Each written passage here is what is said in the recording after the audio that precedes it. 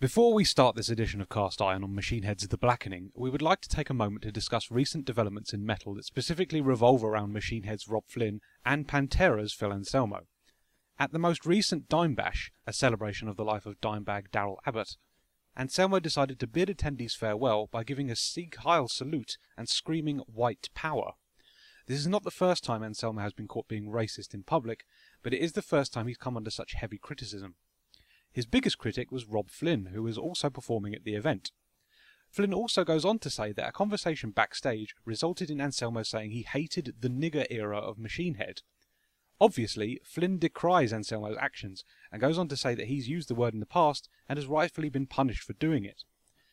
The reason why we mentioned this before this edition of Cast Iron is because there's a song on The Blackening called Slanderous, where Flynn actually uses this slur and we rightly criticise him for it. However, we also recorded this podcast prior to the events of Dime Bash, so bear in mind Flynn's recent words, where he openly regrets using the term. For the record, Anselmo has now apologised for his actions as well. Thank you for your time, and on with the show.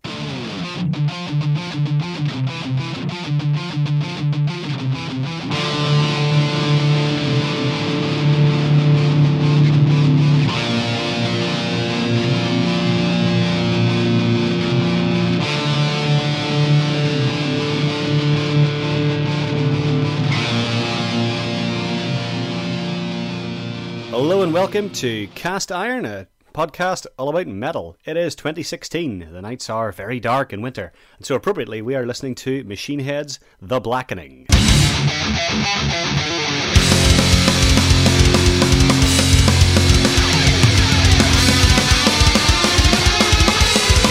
Wow! Looks like a spin in the eye of a dead man's face. I take the wings of a man not yet in his grave. So Lewis, how are you?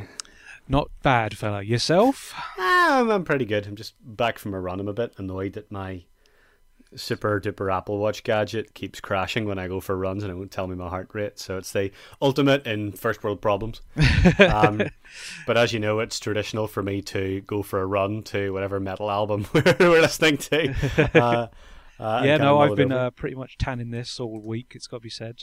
Found it cheap on Discogs, and yeah.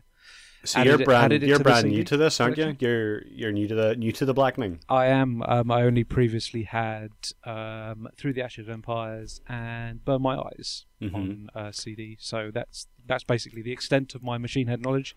I have an interest in the band. I think I appreciate them more for how sort of influential they are to sort of modern metal than I, a fan, I suppose. But yeah, it was an interesting listen. It's got to be said. So I guess we should give a bit of background to Machine Head. So they are, I guess you could call them a groove metal band. Probably call them a groove thrash metal type band. Yeah. Well, I'm going to say they are definitely now a metalcore band. But metal. You think they're metalcore? No. Yeah, wow. Very much so. But I think they definitely have roots in thrash. They definitely get a sort of a Bay Area sort of sound to them.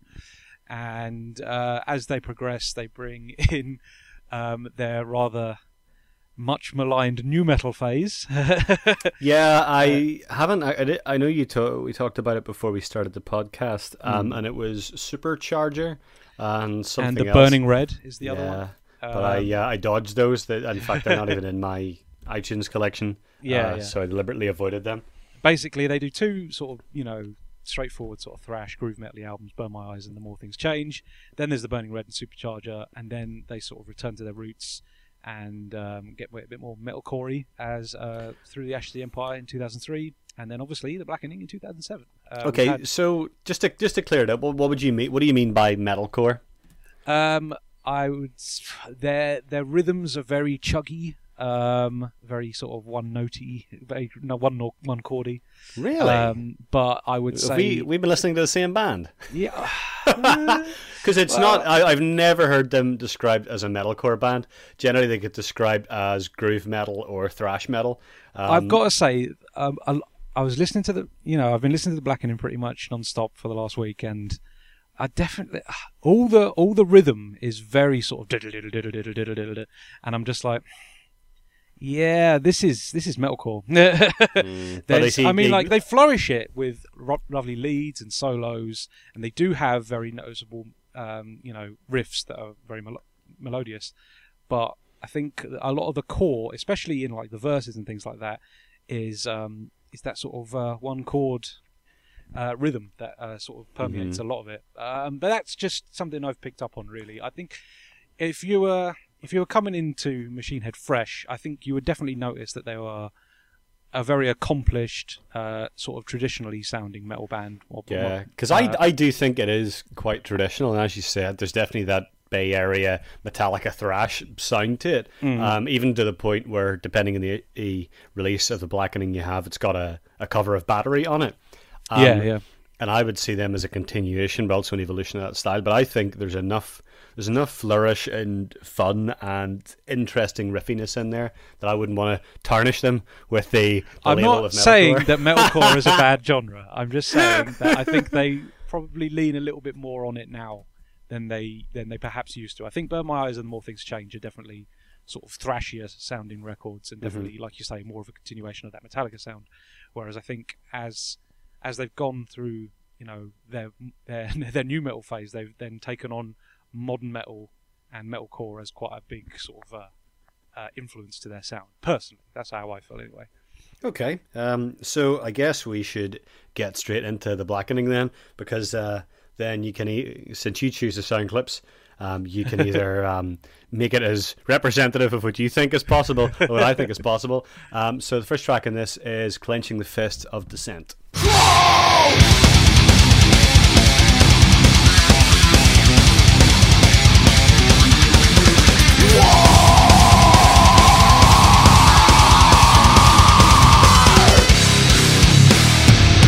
So I love the build up to this track. I love the way it opens, and it has what I would kind of call a great example of the classic Machine Head guitar tone, which is that they often use a phaser effect. Yeah, I guess.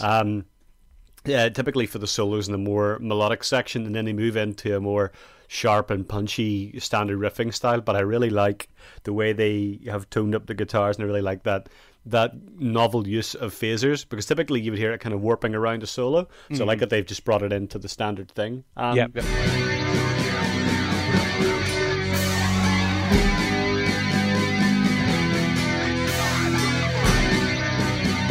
I think it's also a really early indication of how good the mix is in this album. Yeah, it's very clear. You can hear pretty much every instrument really clearly. Yeah, you've got great bass and drums. Everything's in balance. Lead guitars all sound really good. It's a superbly produced album. So what do you think of this one? Since this is your first impression of returning to Machine Head, what did you think of it? It's too long. Okay, so I have actually written, that it is a really long song, and it is a challenging introduction to Machine Head if you're new to the band. I think it's pretty much the album in microcosm, because you've got a thrashy verse, you've got a sludgy or groove metal chorus, and then 6 minutes in, you've got this amazing dueling guitar solo that just comes out of nowhere, and it's one of the best in the album. There's a tapping and noodling, but they kind of keep a lid on the solo and don't let the song totally run away with it. But then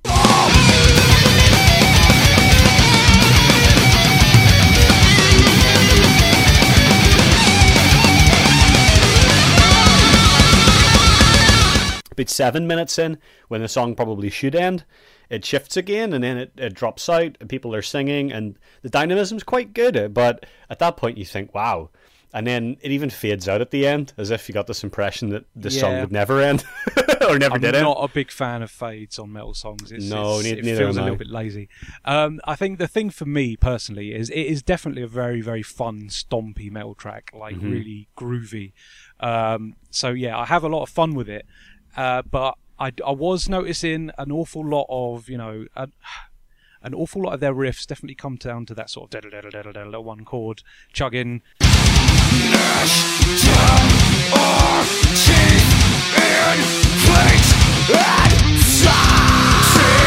Through a lot of the verses and things like that, and it was a bit like, this is a 10-minute song. I don't know if I want to listen to that for so long.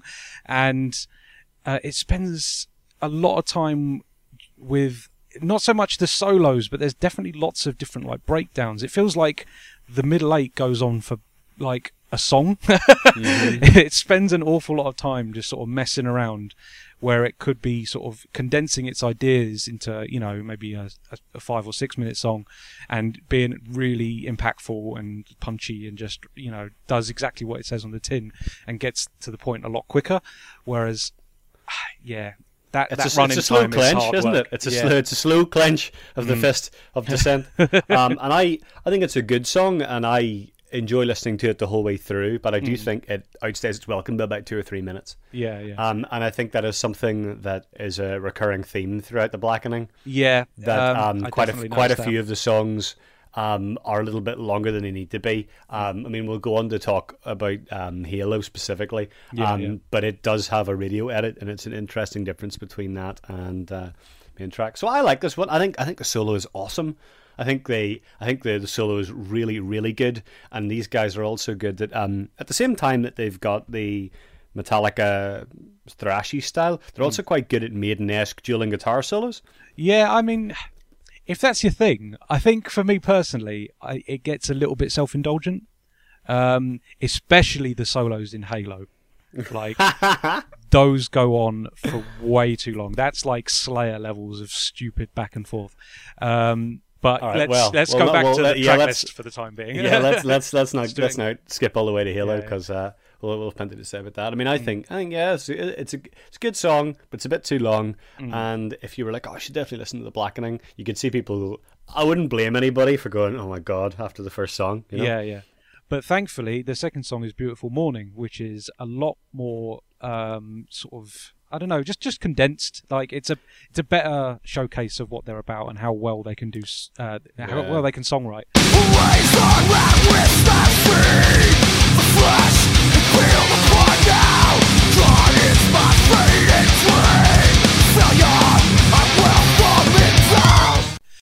Because I really enjoy this. There's loads and loads of really great riffs, and it just doesn't outstay its welcome, which is a really positive thing for me.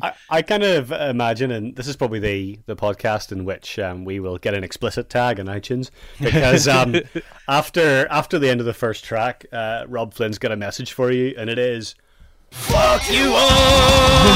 Which is such a good way to open any track. It's but I think it just starts off really brutal and thrashy, and I think that because the first track is so long, you need something really hard and driving to get you back into it a bit. Yeah. I think in an ideal world they would have started with an absolute banger, because that always gets your attention, doesn't it? But I think because this is only an 8-track album, you were always going to have long songs, because otherwise it would have felt like an EP.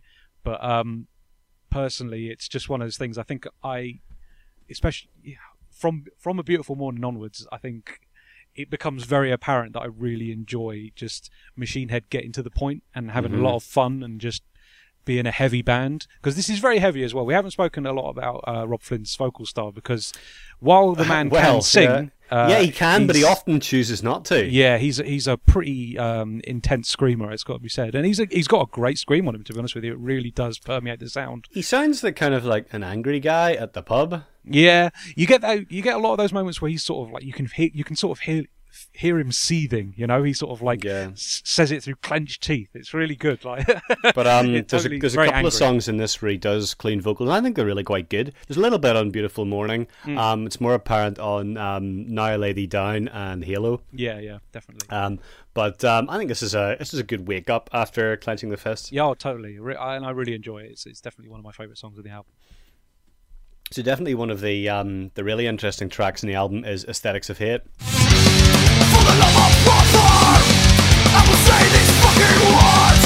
Aesthetics of hate, I hope you burn in hell.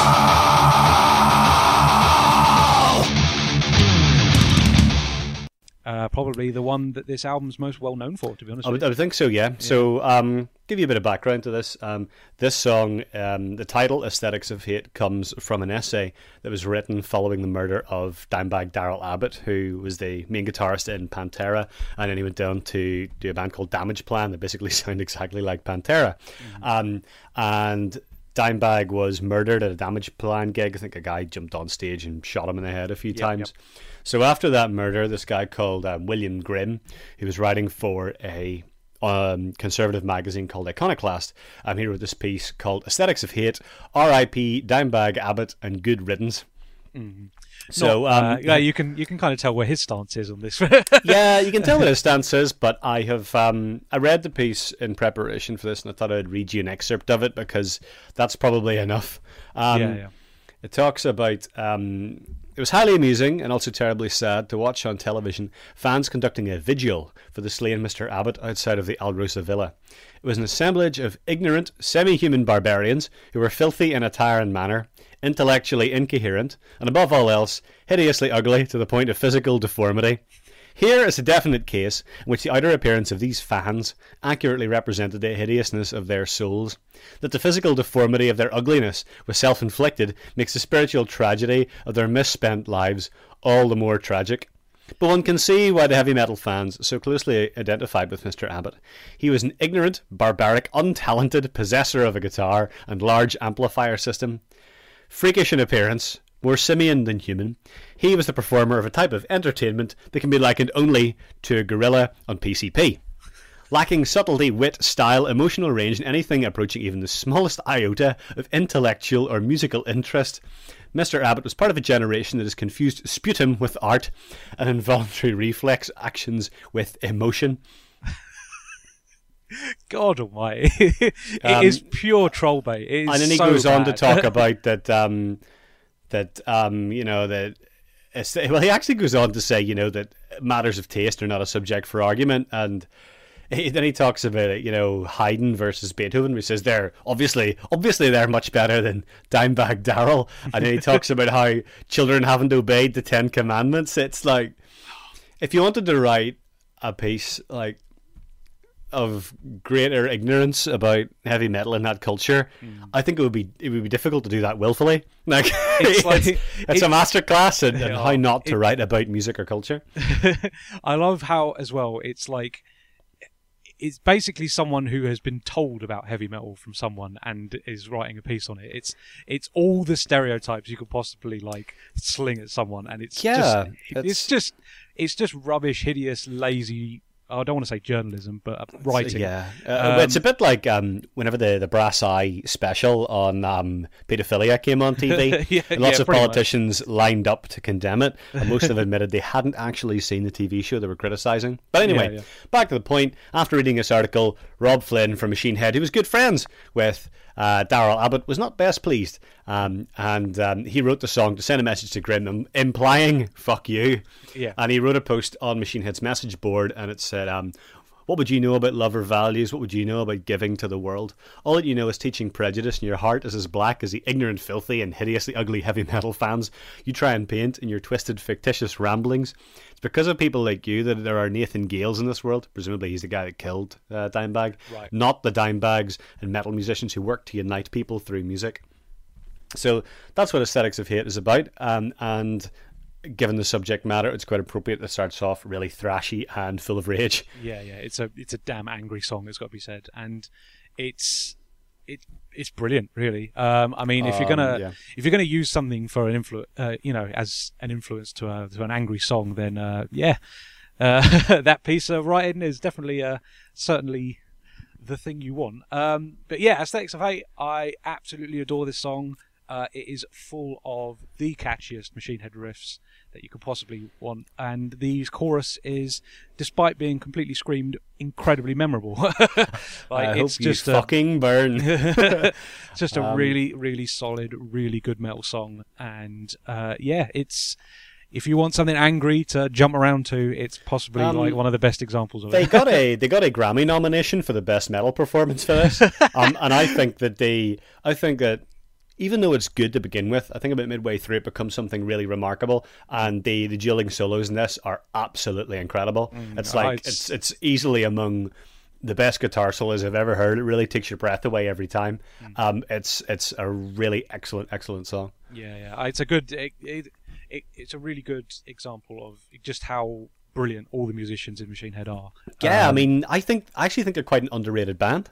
I think it's because they sort of, we should probably talk about new wave of American heavy metal, because that was sort of a movement that sort of happened in the early 2000s and sort of lasted up until the mid 2000s, and it sort of encapsulates bands like Trivium, All That Remains, God Forbid, Killswitch, Avenged Sevenfold, and Machine Head are pretty influential to that like movement in particular. I think a lot of those bands cite Machine Head as massive influences, and I think unfortunately by this point, with the Blackening and Through the Ashes of Empire, they were kind of competing against them and not being the influencer anymore. So I think they do just sort of get lost in that scene in a bit of an unfortunate way. But yeah, like we've said, amazing musicians, and Aesthetics of Hate is an absolutely brilliant example of how fantastic they can be. Good. Glad we like that one. So then after that, we get to calm down a bit and we listen to Now I Lay Thee Down.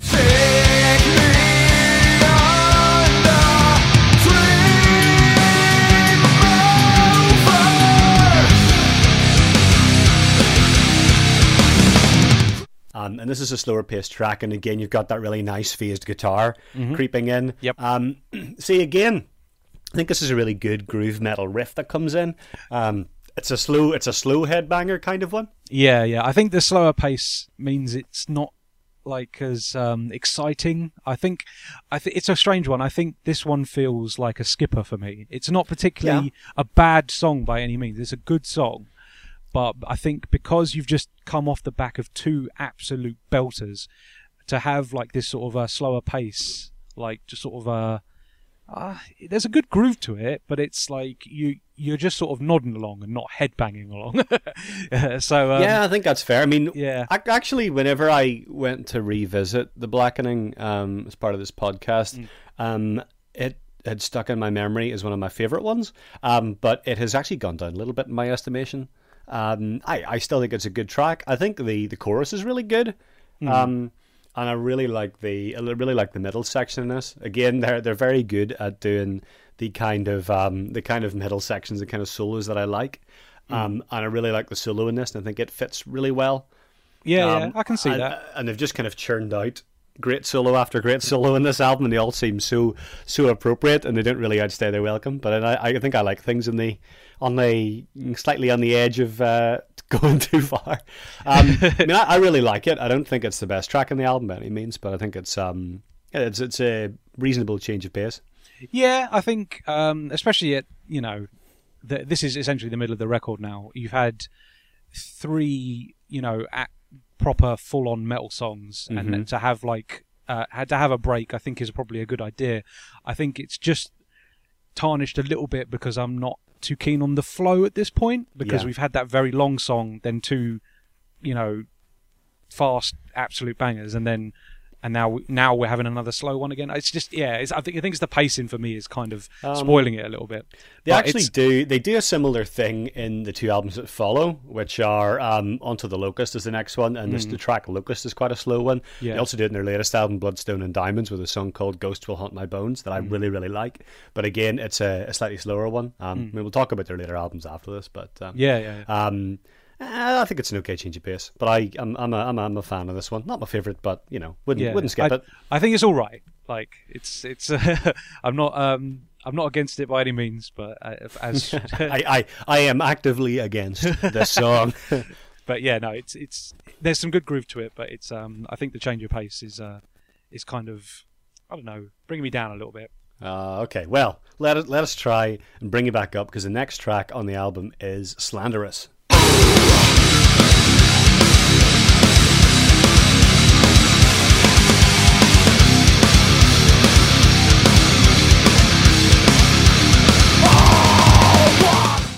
Right, this has the worst lyrics. This has the worst lyrics. So if you want an example, basically what Robb Flynn is trying to do in this is that he's trying to say that when he comes under criticism or people insult him, that it basically fuels him and he turns it into a positive, and whatever name you can throw at him, he's just gonna ignore you and get on with his life, sort of thing. But unfortunately, what he does is he actually uses an awful lot of slurs that probably have been aimed at him or whatever at some point. But some of them definitely haven't. No, and these are the ones I want to come to. So there's a verse here: "I'm a redneck and faggot. the arsehole ignoramus, a wetback and a nigger, and I raise my middle fingers so those that murder us silence us. It's... I can see what he's trying to do, and I can see that he's not trying to be offensive, but I just don't think he should be using these words. I think I get the point. I mean, I think it's like They Don't Care About Us by Michael Jackson. That song uses Jewish slurs. They kick me, kike me, don't you black and white me? And again, nobody in that position should be using that sort of terminology, but he's not using them in an offensive way. He's using them to sort of decry them. And it's a bit of a... It's trying to be a rallying cry. Yeah. It's trying to be a rallying cry for people who, have been cast aside by society, because he says, I'm a meth head, an alky, dumb cunt, been called a junkie, a retard, and a pussy. I embrace the names you call me, but calling somebody a retard and a pussy is very different to a racial slur. Yeah. And I think that's the problem, isn't it? Yeah, and I mean... I'm not a big fan of using retard as well as a term. No, but something. He's not either, based on the content of the song. Yeah, he's not. But it's just one of those things that I was listening to it and I'm hearing the words and I'm like, I'm sure he's not meant to be being offensive, but it does upset me a little bit. But having said that, it's a shame because it's one of the best riffs in the album. Yeah, it really is. Like musically, it's super fun, and like I think.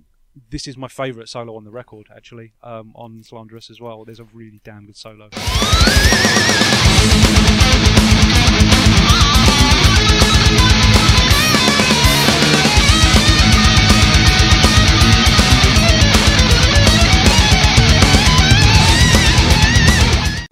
think it's my favourite riff on the album. I just think it's an absolute barnstormer. Yeah. It's easily one of my favourite metal riffs ever, and it is. It's a real shame about the lyrics.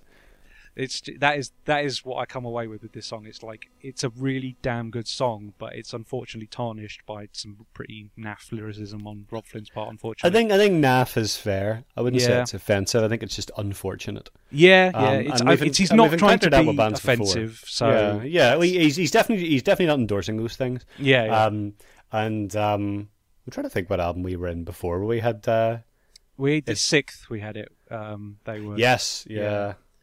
It's one of those things, isn't it? I think it's a shame as well because when you were reading that forum post that he left, that's very well articulated. And very clever. And when you read the lyrics of things like Slanderous, it's like, well, hang on, how has that come from the same person? That doesn't seem strange. This is just as little.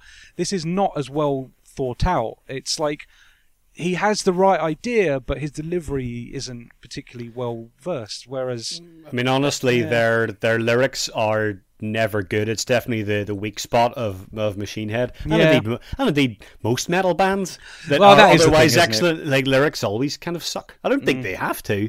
I mean, there's very few people I would consider to be really good metal lyricists, apart from, I don't know, I always say Anders Frieden from In Flames, because he basically writes poems. He's very good. But unfortunate. Because it's a really fun track. Yeah, oh, totally.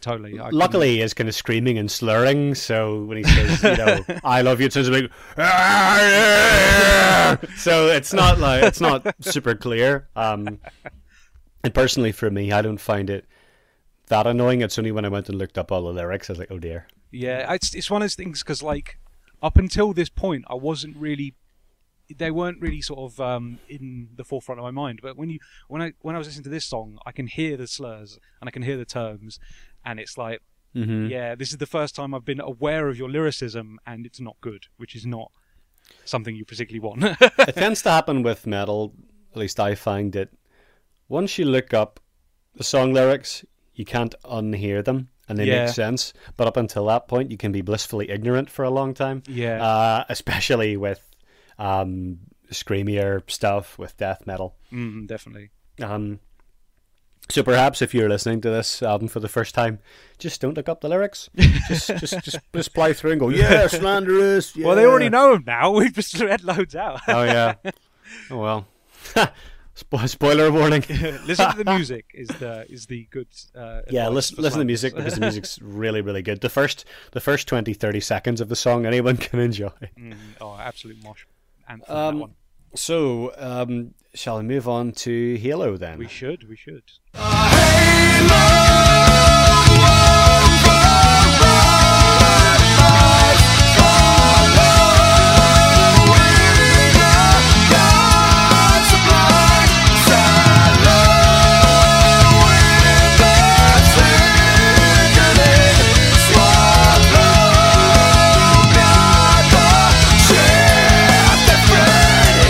Okay, so again, this opens with nothing but a stonking bass riff and these sitar-esque jangly guitar lines, and it gradually builds in intensity, builds up and up and up, and then it just explodes into this totally awesome heavy metal riff. And it's like really sludgy and groovy and fat and beefy. It's awesome. Yeah, it's really good. I'd say this is the best chorus on any song on the entire record. I think this is where you get a good example of how melodic and musical and how good their singing can actually be. He gets to almost like a falsetto at some point in this song as well, and it's like, wow, you're a really impressive vocalist, and you're not doing yourself justice. So, I mean, this is it. Like, Rob Flynn is not a bad singer. He just chooses to be bad quite a lot of the time. The chorus is amazing, and it's another really good riff, because you've got the riff for the verses, and it's really good. And then it changes into another really, really good riff for the chorus. Yeah, the what I like about the riff in the chorus in particular as well is they're actually both guitarists are sort of they're almost doing lead work together. Yes. So there's not really sort of like a rhythm guitar in the chorus in particular, and it's really quite striking actually. There's nothing really like it on the rest of the album. I mean, the solos come into a similar sort of vein, but to actually have that sort of musicality in the chorus is really quite interesting actually. Yeah, it's really nice, and you could see somebody putting that in as a solo, and they just sort of flick it in as a chorus line. So you're not a big fan of the middle section, or I guess you maybe want to call it the last third, because it does take about 6 minutes to actually get to the end bit. I've written in particular in my notes here that I too much time is spent on the solos. I think they go overkill in their dueling in this one, which is a bit of a shame, because then, like we said before, they're fantastic musicians. Like, they can solo till the cows come home, but I think they have soloed until the cows come home on this song in particular. And I also find I got to this point in the record, and I'm like, Machine Head's writing style seems to be a little bit slapdash. I think they write lots and lots of riffs and just sort of stitch them together and not really write a cohesive song. There's lots of like passages, especially in the end of this song, where they just keep adding riffs, and it's like, all right, lads, you're obviously very adept musicians, but we really don't need another refrain or another bridge or another middle eight that just goes on for this long. It seems a bit. They're making it long for the sake of it being long. I think so the way I feel about it is, it's really, really good. You get to the solos. They're totally awesome and totally perfect. And I love that you're like, how are they going to finish this off? And you can obviously cut this over with the original song, so I'm not just saying doodly-doo into the microphone. But it's the bit when it goes... And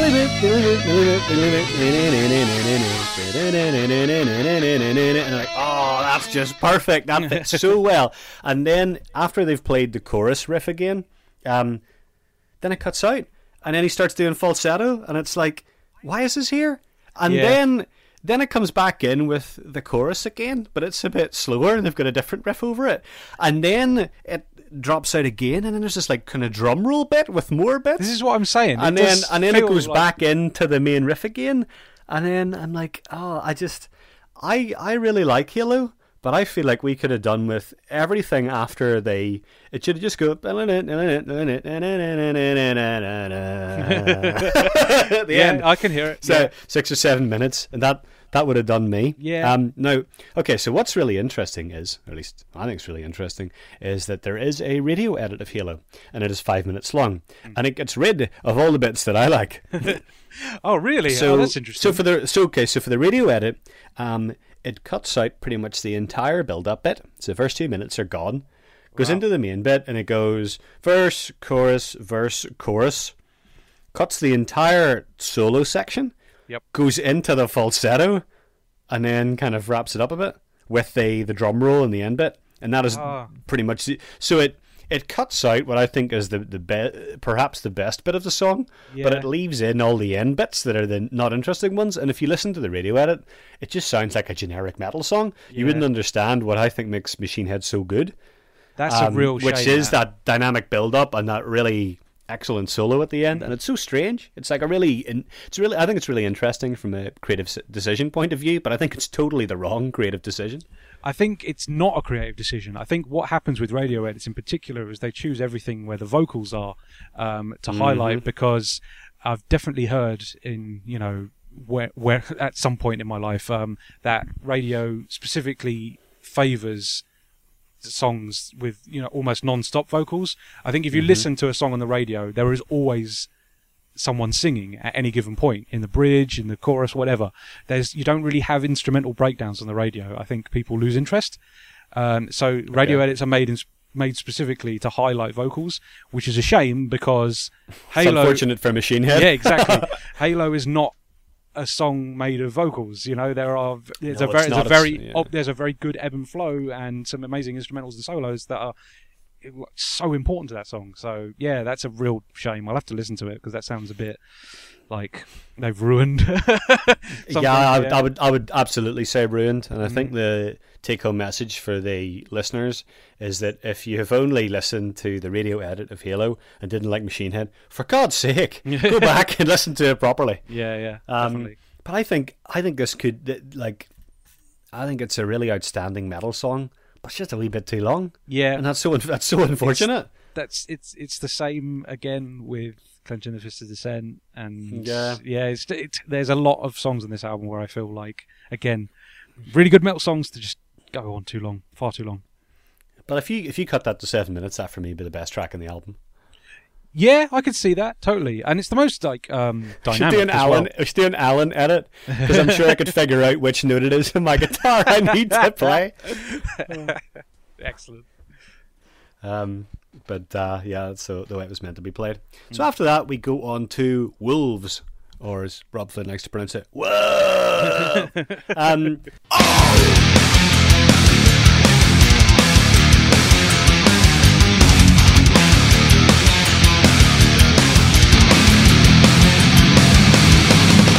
I think this is probably my least favourite track on the album. I think there's nothing wrong with it, but it just kind of sounds like more of the same.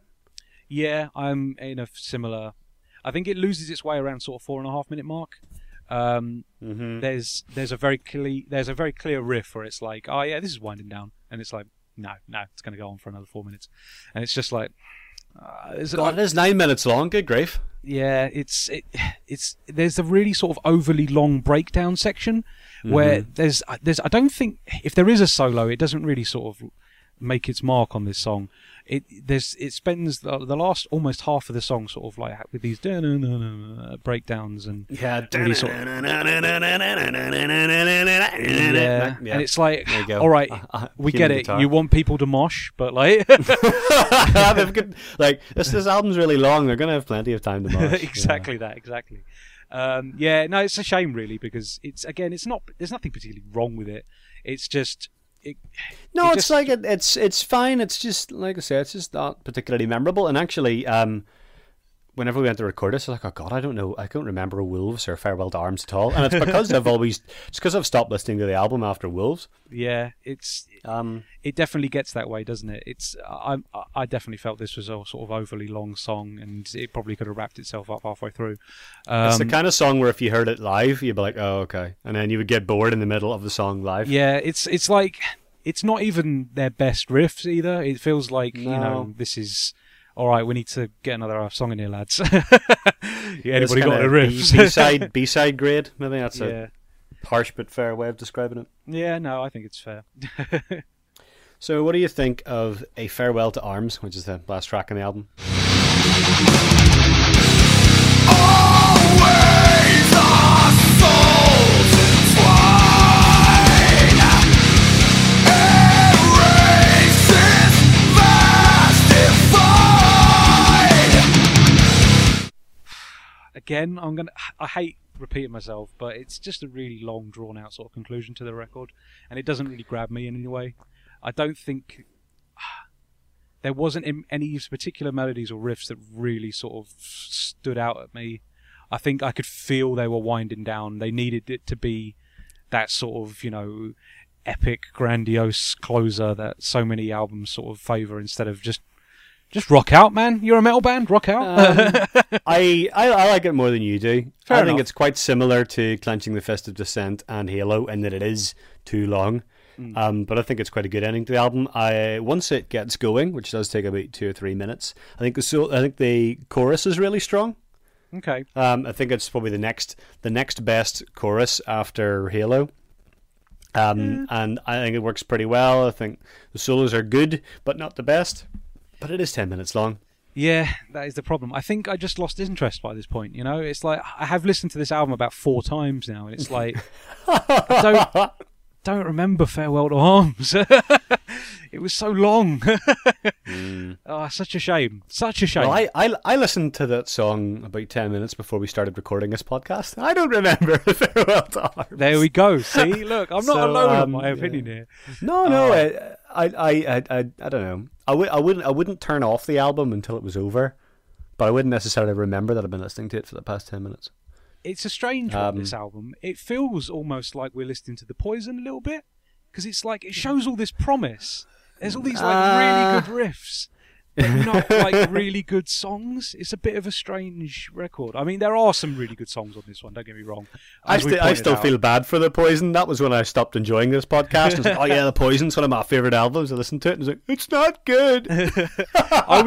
See, this is the thing. I was expecting The Blackening, because you hear people talk about Machine Head and they say The Blackening is their defining record. Like, that's their magnum opus. It's generally seen as one of the best metal albums ever. Yeah, and it's like the Roadrunner Records said it was their album of the century. Bloody hell. album of the decade from Metal Hammer. Christ. And they won the best album at the Metal Hammer Golden Gods Awards over. Oh God, what was Lamb going on of God. that year that this won over? Well, they got beaten to the it's like- Grammys by Slayer, and I think it was a song off Christ Illusion, which I'm not familiar with. I really like High Solution, but that's for okay. that's a conversation for another time. But yeah, anyway, like let's talk about this as a whole then. How do you feel about The Blackening as an album? I think it's close to a masterpiece. Really? Yep, I think it's a really awesome album, but it's kind of like Death by a Thousand Cuts. I think I really like it. Whenever I chose this, I wasn't sure whether to pick this or Locust because it's really good, and I think their latest album, Bloodstone and Diamonds, is really, really good as well. It was one of my favorite albums of 2014. I think taken as a whole, it's very strong, but it's not quite all-time classic. I just think it's good. I think it's like there's lots of really good riffs and really good ideas here. There's obviously a very very high caliber of musicianship within this band, and they put some fantastic melodies and solos and riffs out there. But I just feel like it's a little bit haphazard in the way it's structured. It doesn't feel like it flows very well. Lots of the songs are too long, and it feels like they just want to rock out and be a heavy band, and it's like, all right, you can do that, but do it in half the time. To me, it's like they're on the cusp of going between a thrash band and trying to become more progressive and intelligent, and that's where something like Slanderous sums up the album quite well, and it's trying to be something more than they can really back up, whether that's through their song composition or their lyrics. Yeah, I think the lyrics really let that one down personally, but yeah, it's like it's a solid record, don't get me wrong, and Machine Head are clearly a very, very good metal band, but I just don't think this is structured particularly the best that I would have hoped for, to be honest with you. I mean, I still think it's really good. I think most of the tracks in this album are really good. Perhaps the last two aren't as good as the other ones, but if you're going to go by the bullet scale, where a 5 out of 10 is a Poison in terms of overall album quality, that's that's a good 75% chunk of this album. This extremely long album is very good. Yeah, that's fair. I mean, I think I might say 60% of it is pretty damn good, and the others a bit sort of forgettable. Well, maybe not forgettable, but just drawn out. But yeah, that's just my opinion at the end of the day. It's clearly a very well and accomplished sounding record, but it's just pacing really problems for me. It's just a bit of bit all over the shop. Yeah, I mean, I guess what confuses me is that I think I like it a bit more than you do, but even I wouldn't say, like I said, it's close to a masterpiece. Yeah. What I mean is every one of the songs has certain flaws that makes it not that way, but it's interesting that it has been so critically acclaimed in the mainstream, which you don't normally get for a lot of metal albums. Yeah, so I wonder why it is so well revered, because perhaps two more intelligent critics than us could maybe we're just too intelligent and we just don't appreciate the nuance of the lyrics to slander us. Come on, rein the ego in a little bit, Alan. Come on. I would like to do some further reading on the Blackening and find out why people feel it's such a classic. Because while I definitely think it's a great, or a good record, maybe not great, but I don't know. It doesn't completely grab me, and I feel it's very metalcore as well. There's a lot of chuggy, which is just you can clearly do better than that, lads, because like your solos are amazing and some of your melodies are fantastic. So yeah, that's me personally, anyway. All right, well, okay, so so what would you recommend people listen to after this, or perhaps instead of this? First of all, me to guess each other's favorite tracks. I think point. Your favorite track is "Aesthetics of Hate." Yep, it is. Yay! Okay, what do you think my favorite track is? Halo. Oh, well, that is what I would have said until we started getting into this again. And I think my favorite track is also "Aesthetics of Hate." Okay, that's fair. Which is good that we agree on what the best track is. I really, really like Halo as well, but I don't know. Yeah, I don't want to pick two. That's cheating. So I'll say you get the point, because I do really like it. Yeah. No, totally. It's pretty much a tie between that and Aesthetics of Hate. Yeah. No, that's fair. That's a very fair thing. But yeah, Aesthetics of Hate's just an absolute banger. Like, if you're going to write an angry metal song, then goddamn, like, just you've got to get it on at least the same level of Aesthetics of Hate. Otherwise, just don't bother. That was maybe that's why it's so well revered, because that was the first single off the album. Yeah, there is a fair point. It is just a very striking song, and again, because it's so heavy and so screamy, it's really surprising that it's so catchy. So yeah, yeah. But there you go. All right. So with that in mind, what are your recommendations? Right. Okay.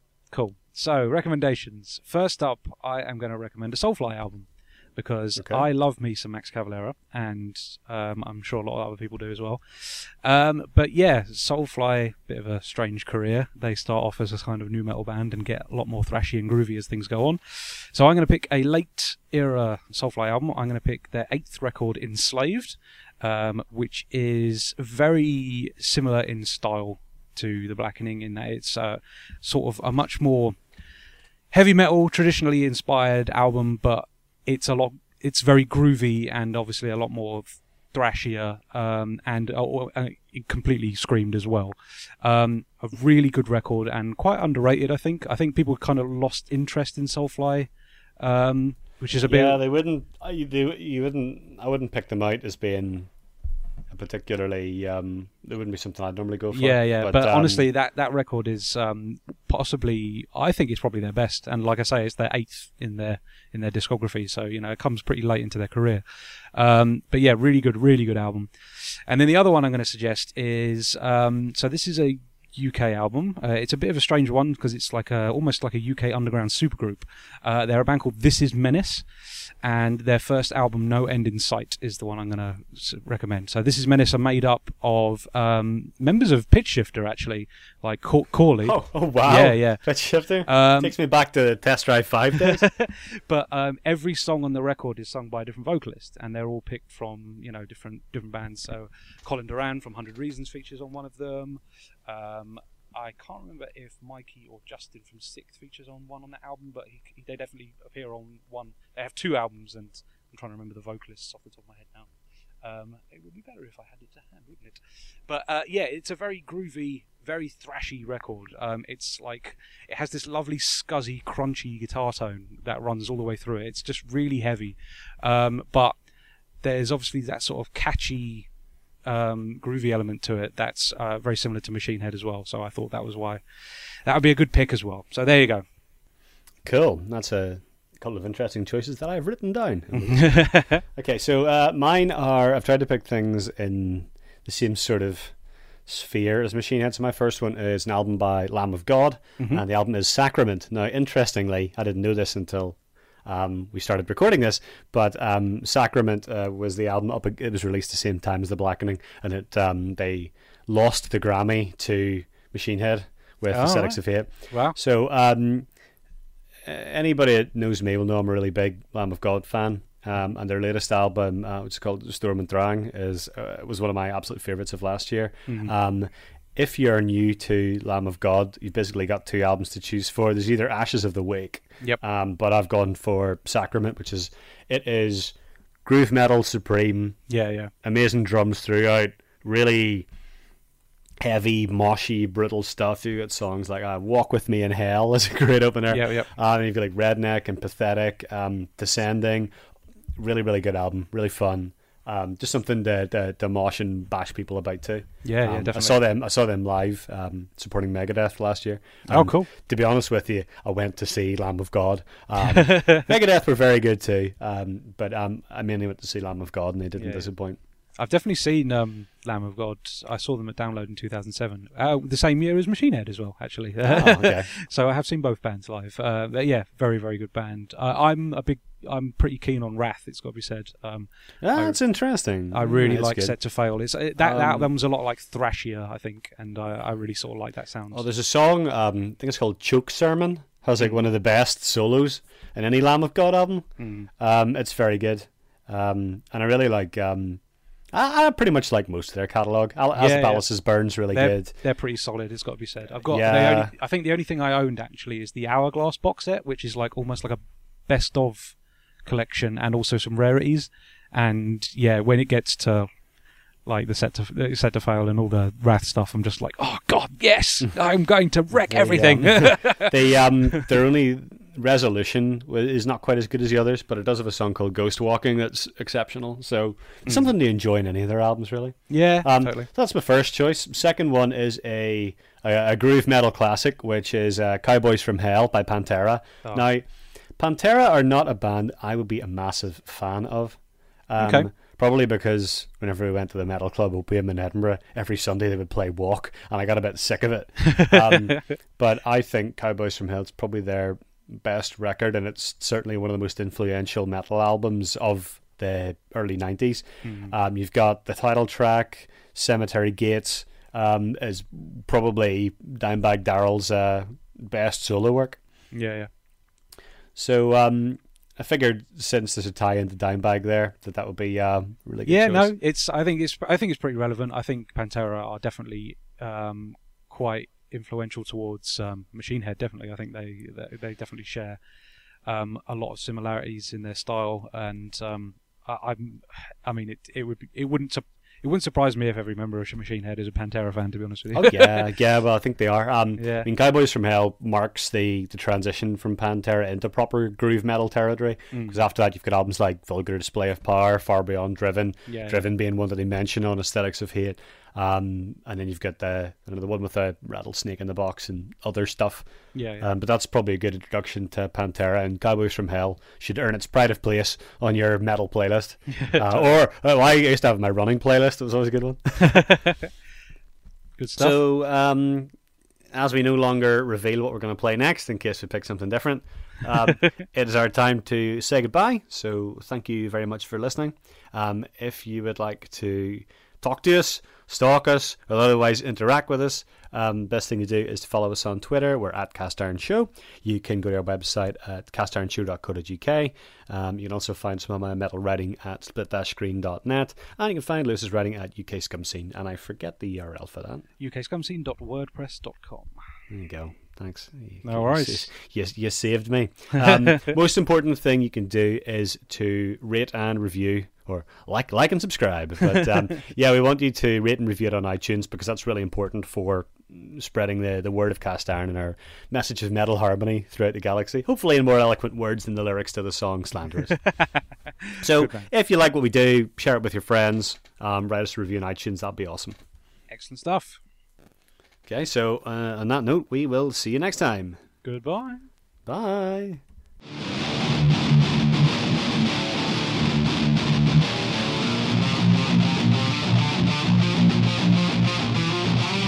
We'll be right back.